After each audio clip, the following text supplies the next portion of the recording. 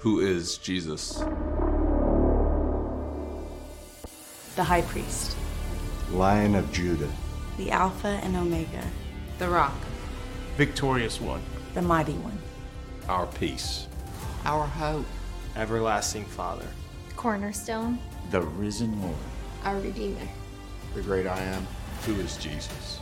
who is Jesus, who is Jesus? who is Jesus. All right. Who is Jesus? Oh, sorry.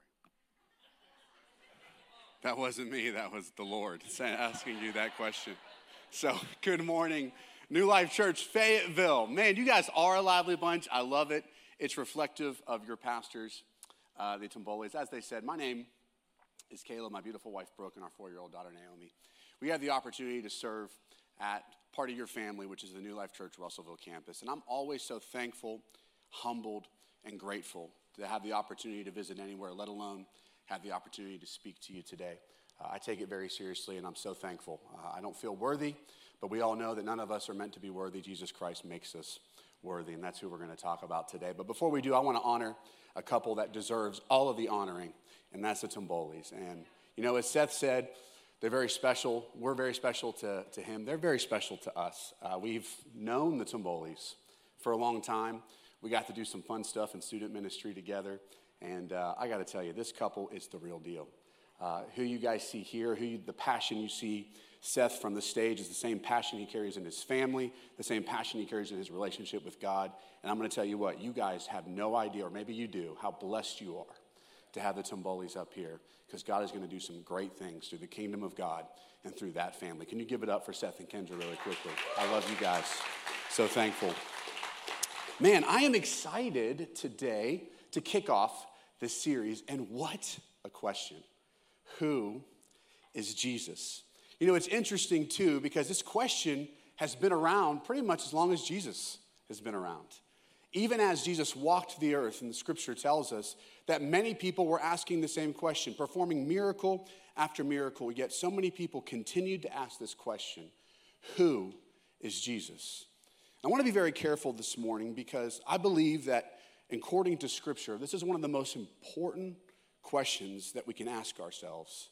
And I want to go straight to scripture and tell you what John 3:16 verses 18. Many of us know John 3:16, but I want to read through all the way to verse 18. Listen to what it says. For God so loved the world that he gave his one and only Son, that whoever believes in him shall not perish, but have eternal life. Many of us know that, but listen to this. Listen to the rest. For God did not send his Son in the world to condemn the world, but to save, that's a key point, save the world through him. Whoever believes in him is not condemned, praise God. But whoever does not believe stands condemned already, because they have not believed, this is important, in the name of God's one and only Son. You know, as I read this text, it's abundantly clear that the only way for us to be saved is through Jesus Christ. You know, we often use the terminology, the gospel. Well, what is the gospel? The gospel is that through the death, burial, and resurrection of Jesus Christ, us who cannot save ourselves, each and every one of us, myself included, can be saved through Jesus Christ. And by doing so, we get to have a relationship with him today, and then we are also blessed to spend eternity in heaven. That Jesus not only saved us from the daily tasks of our lives today, but he also saved us from something that all of us worry about, and that's death itself. And that only Jesus Christ could do that. So if I could give you an answer or a title to the message today, who is Jesus? I would tell you that Jesus Christ is salvation. That Jesus Christ is salvation. Now you would probably say to me, Caleb, well, of course, right? But this is interesting because this is kind of debated even amongst Christians. Even amongst those who call themselves Christians. Look at these statistics. 48% of those who self-identify as Christians affirmed some notion of religious pluralism, which means they accept that there is more than one way or path to God. Now remember, we just read there's only one. Listen to this, 30% of those who self-identify as Christians believe that Jesus was merely a great teacher and nothing more. That is wild to me. We are talking about our Lord and Savior, Jesus Christ. Yet many people who actually call and consider themselves to be Christians question this.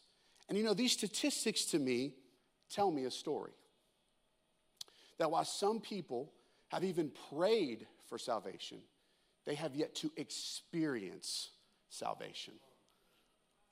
That many people may have even been in church or been in a place and had a moment and prayed over salvation, but they have not experienced the saving power of Jesus Christ in their life.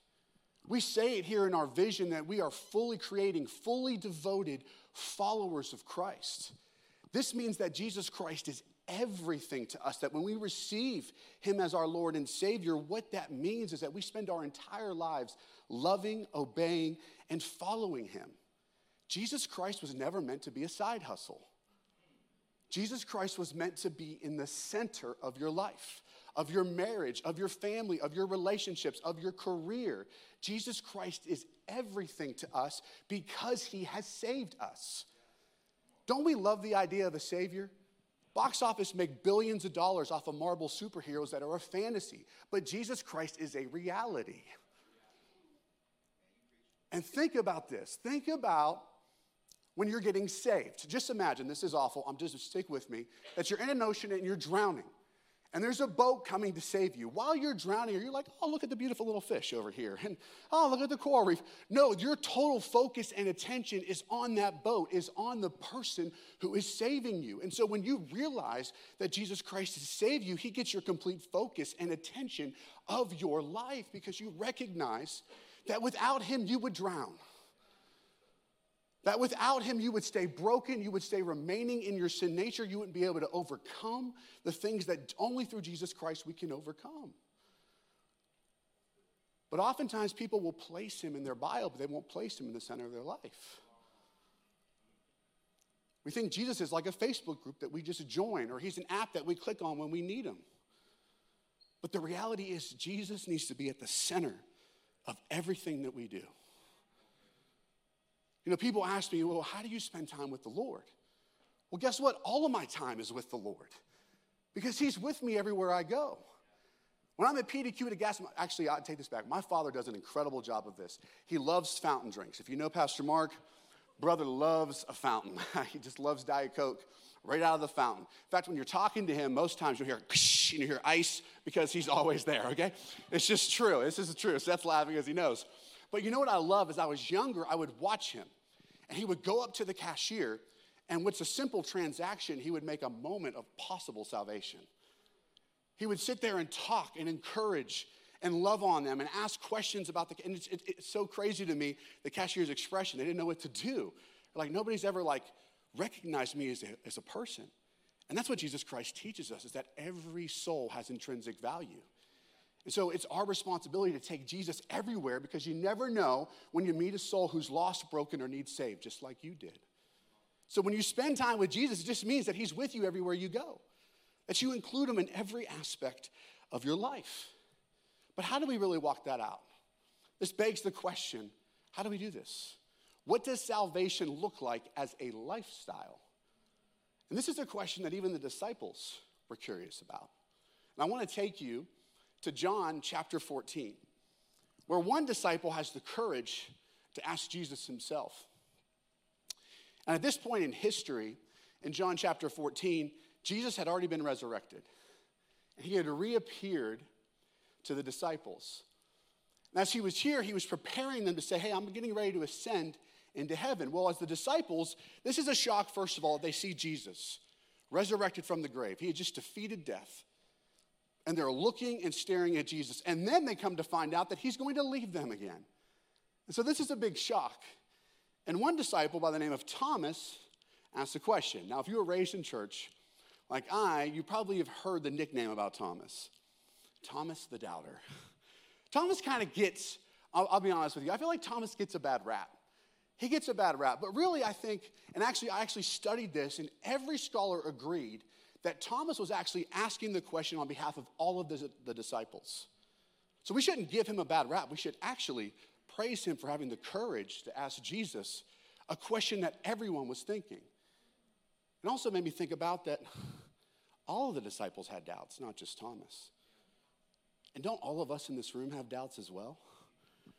We almost don't want to talk about it in church and Christianity like that we might doubt the Lord.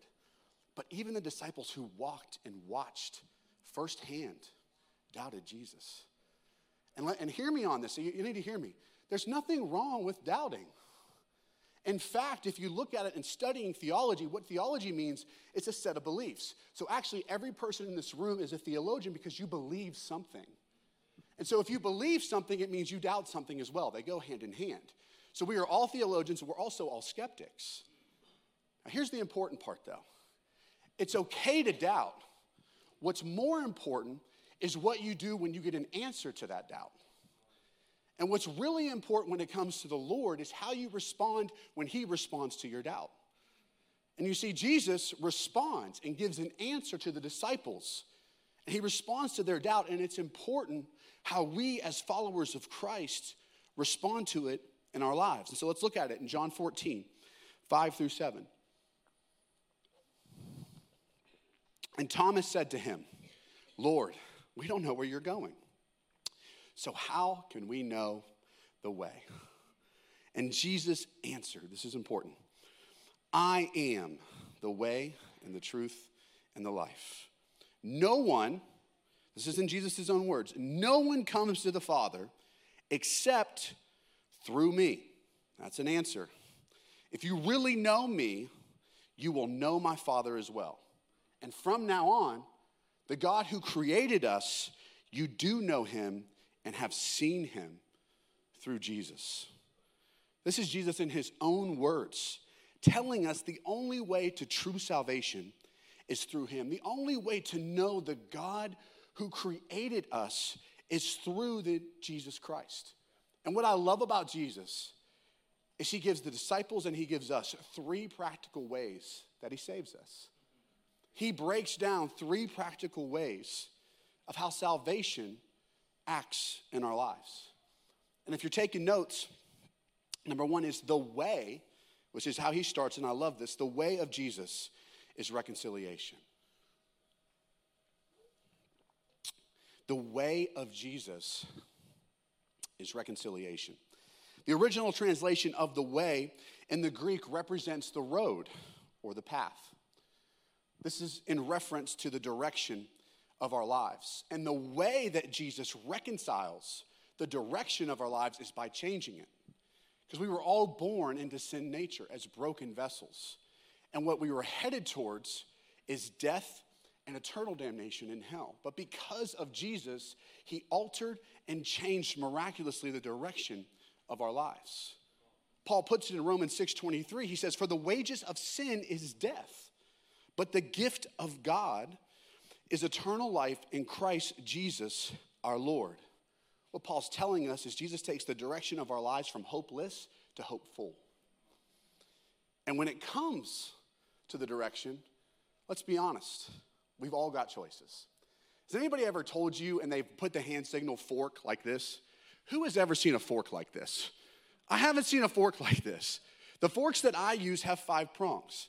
And so I like the terminology fork in the road, but I don't think we just have 2 options. I think oftentimes in our lives we've got multiple. We've got a lot of options. Like a fork has 5 prongs, we've got 5 directions we could go in our lives. Not just in every season, but even daily. I remember the season of my life when I just graduated high school. Fun times, isn't it, people? I mean, come on. When you just graduate high school, you think you know it all and you know nothing. And so that was me. Or maybe that isn't you, but that was me. And I had multiple directions. I was really at a fork in my road. And I had all different kinds of options. I could have just gone to school, could have joined the army, I could have played baseball, I could have felt, and at the time, I felt the call to ministry. Or the other option, which is the option I took, and if I could just wrap it up into one word, it was called YOLO. It's true. It's called YOLO. And I felt like this at the time of 18, because remember, I know everything. I felt like this was the path of least resistance and probably going to be the most fun. But how it ended, and to make a long story short, was at 22 years old, I was in my parents' basement, broke, with a court date. But the most important part, and why I wanted to take you straight there, was because in that moment, there needed to be a moment of reconciliation with me and the Lord. And if you're wondering what that word means, because the direction of my life needed to change, needed to be reconciled. Look at the definition of reconciliation. This is the process of two people or groups in a conflict agreeing to make amends or come to a truce. It was time for my will to surrender to God's will. I was finally ready at 22, and maybe some of you are a lot better and smarter than me, but I was finally ready at 22 years old after living my life YOLO for the last 4 years. I was finally ready to make a truce with God and to change the direction of my life. And that's why I love how Jesus starts with the way, because before you know what you're going to do, you got to know where you're going.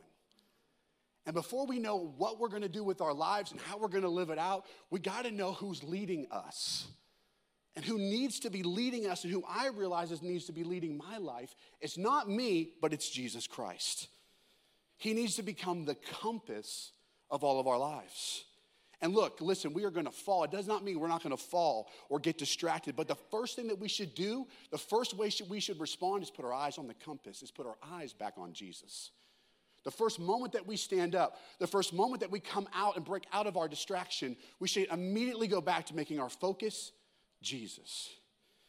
And Hebrews tells us this. He says, let us run with perseverance, the race marked out for us, fixing our eyes on Jesus, the pioneer and perfecter of our faith.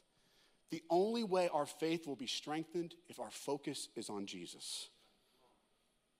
And let me tell you, as a fully devoted followers of Christ, as all of us are striving to be, all of our races are going to be marked with perseverance. All of our races are going to be marked with trials and doubts and distractions. But the key is that we never allow that compass to fall out of our hands. The key is that we never allow ourselves for too long to not put our focus and our attention back on Jesus. And what is that compass? Well, that compass is the truth. It's the truth of Jesus Christ. And what it does and what it can do is it can bring restoration. The truth of Jesus Christ brings restoration. You know, this word truth has become interesting in today's day and age. It's gone from being objective to subjective. And what that really means is objective is a reality that doesn't involve people's emotions or feelings. Subjective means that it changes based off of a person's emotions or feelings. And so the truth has become more, if we're honest, about our opinion these days than our reality. And opinions, like attention, is the new currency. The better opinion you have, the more followers you'll get. The stronger, more accurate opinion that you can present, the more successful you'll become in our world. And I've even noticed this with myself, and man, am I guilty of this, is that when anything goes crazy, anything happens in my life personally or in the world today, the first thing I search for, if I'm honest, is people's opinions or my opinion. What does so-and-so think about this? What does he think? What do they think about this? Instead of asking God first, what do you say about this? What does God say about this? Do you ever wonder why life today can feel so confusing? Maybe it's just because we have too much access to people's opinions. You know, through social media, we're listening to people's opinions every day, nonstop. Nonstop, every day, we're listening to people's opinions about what's happening in life, and it can get really confusing. I've actually noticed this with sports. Like, I'm a big LeBron fan, okay? I'm sorry, but LeBron is the new GOAT. Listen, let's just take this time. If you think Jordan's the GOAT, let's pray for you. Hold on, no, just kidding. I wouldn't do that. But I do, and so things are going wild in Laker world, okay? And I love LeBron. I'm like, what is going on? Even though he just threw up 56 last night. It was crazy. But anyways, he's having some issues. And so I'm like, man, well, what does he do? What did he do? So I go to all these sports analysts, Stephen A. Smith, Skip Bayless, Nick Wright. And as I'm listening to all of these differing opinions, when I'm done with it, I'm actually more confused. I'm like more confused about what he should do. Maybe we should trade AD. You know what? Maybe LeBron should trade himself. Like I just don't know what to do when I read all of this. And listen, it's funny and it's okay when we're confused about the Lakers organization, but it's dangerous when we get confused about the reality of our lives. This is dangerous for us when we get confused. And it's not because Jesus has made our life confusing. It's because we've taken our attention and focus off of him. That's why the gospel is so important. Like I think to myself, I can't afford, just me, this is me talking, I can't afford to go a day without reading the word or getting Jesus into my heart, getting the word of God into me. Because every single day there's an opportunity to trip up. There's an opportunity for confusion for me in my life. And it's so important that I keep the truth of Jesus Christ close to my heart. Hear me, it is so important to keep the word of God and to keep our Savior as close as we possibly can. Because what happens is if we listen too much to people's opinions, we forget about who Jesus really is. And the truth is that we are all broken individuals who are lost in our own sin. And the only way to restore our lives is through Jesus Christ. Listen to what restoration, the definition is. I love it. It's the action of returning something to a former owner, place, or condition. What Jesus tells us is that we always belonged to the kingdom of God. When God created us, we always belonged to the kingdom of God. But what sin did was sin separated us from God. So the death, burial, and resurrection of Jesus gives us the ability to return to our Creator. Think about that. And here's what happens is, the world wants you to believe my life belongs to me, but what Jesus tells us and wants us to understand is our lives belong with him. Hear me, your life doesn't belong to you. Your life belongs to the God who created you, to the kingdom of God that is far better than the kingdom of Caleb. Hear me on that. I hope you grab that today. You belong in the kingdom of God. Every single one of us who have a living soul within inside of us, we carry the intrinsic value to belong to the kingdom of God. So don't buy into the lie that I'm better off with myself. You're far better off with Jesus Christ. And then what he does is my favorite part is the life, man. It's the life. He provides a life of redemption. Man, I'm so thankful for this. I can get emotional thinking about this. The life that Jesus Christ provides. You know, I love how he ends with this. Because really, to me, it makes perfect sense. It gives us a sense of the role that Jesus himself wants to play in our lives. And that's everything. This is why you'll actually hear me in a moment. Every time that I pray for salvation in someone else, it's a reminder to myself. I say, Jesus takes center stage of our heart and life. And I might be praying that for you, but I'm also praying that for myself. Jesus Christ never leave the center of my heart and my life. We have to place Jesus in the center of our marriage, our career, our family, our relationships. But listen, I know it can be intimidating. It can be intimidating to think about how to even do that. The disciples themselves were probably wondering the same thing. You know, for me, it's been 12 years since that moment in my parents' basement, that moment of reconciliation. And it's important, and I was very intentional to use the word redemption. It's important you understand what that word means. It's the action of saving or being saved from sin, error, or evil. I think when we think about the life that Jesus has for us, we sometimes make the mistake of that means perfection. But what true redemption represents is progression. And I think the life that Jesus has for you is not perfection, but it's progression. It's that every time we fall, every time we trip, every time we make mistakes, that we have an opportunity to be redeemed. Some of you in this room, you may feel like you've made a lot of decisions to make your marriage fall apart. Guess what? Through Jesus Christ, it can be redeemed. Some of you in this room think there's no hope for your family. But guess what? Through Jesus Christ, it can be redeemed. There is nothing on this earth that can't be redeemed by the power, presence, and authority of Jesus Christ. And guess what? Every one of us in this room have access to it. Every one of us on this earth have access to that power. But the key is when you do fall, when you do make bad decisions, or when other people make bad decisions that affect you, how will you respond? ask you that question today. How are you going to respond to the sin you're surrounded with or the sin within? How are you going to respond to it? We know how Jesus not only responded to it, but how he taught us to. Will you continue, or will you put Jesus back in the center of your life? Or hear me, will you replace him with something else? Man, I wish I had time, and I don't, to tell you how many times I've tripped, I've fallen, I've been distracted, I've messed up. But the only key for me has always been is that I've responded through following, obeying, and listening to Jesus Christ. And what I have learned is that as long as I keep Jesus in the center, he will continue to redeem every aspect of my life. And I'm a walking, talking example of redemption.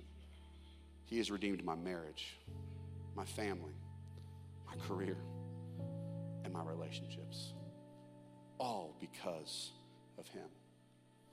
Ephesians 1:7-8 tells us, Paul says, in him we have redemption through his blood, the forgiveness of sins, in accordance with the riches of God's grace that he lavished on us.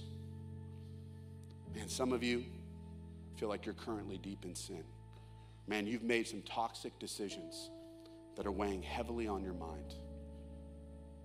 And this morning, God has presented you with an opportunity to respond to it, to have a moment of reconciliation, followed by a moment of restoration where you replace the lies that you bought into that pushed you to make those decisions, and you replace it with the truth of Jesus Christ. And then you'll have an opportunity for redemption. That through obeying God as you walk out of here today in obedience with the Lord, that he can redeem that aspect of your life. With heads bowed and eyes shut, I want to give you that opportunity today.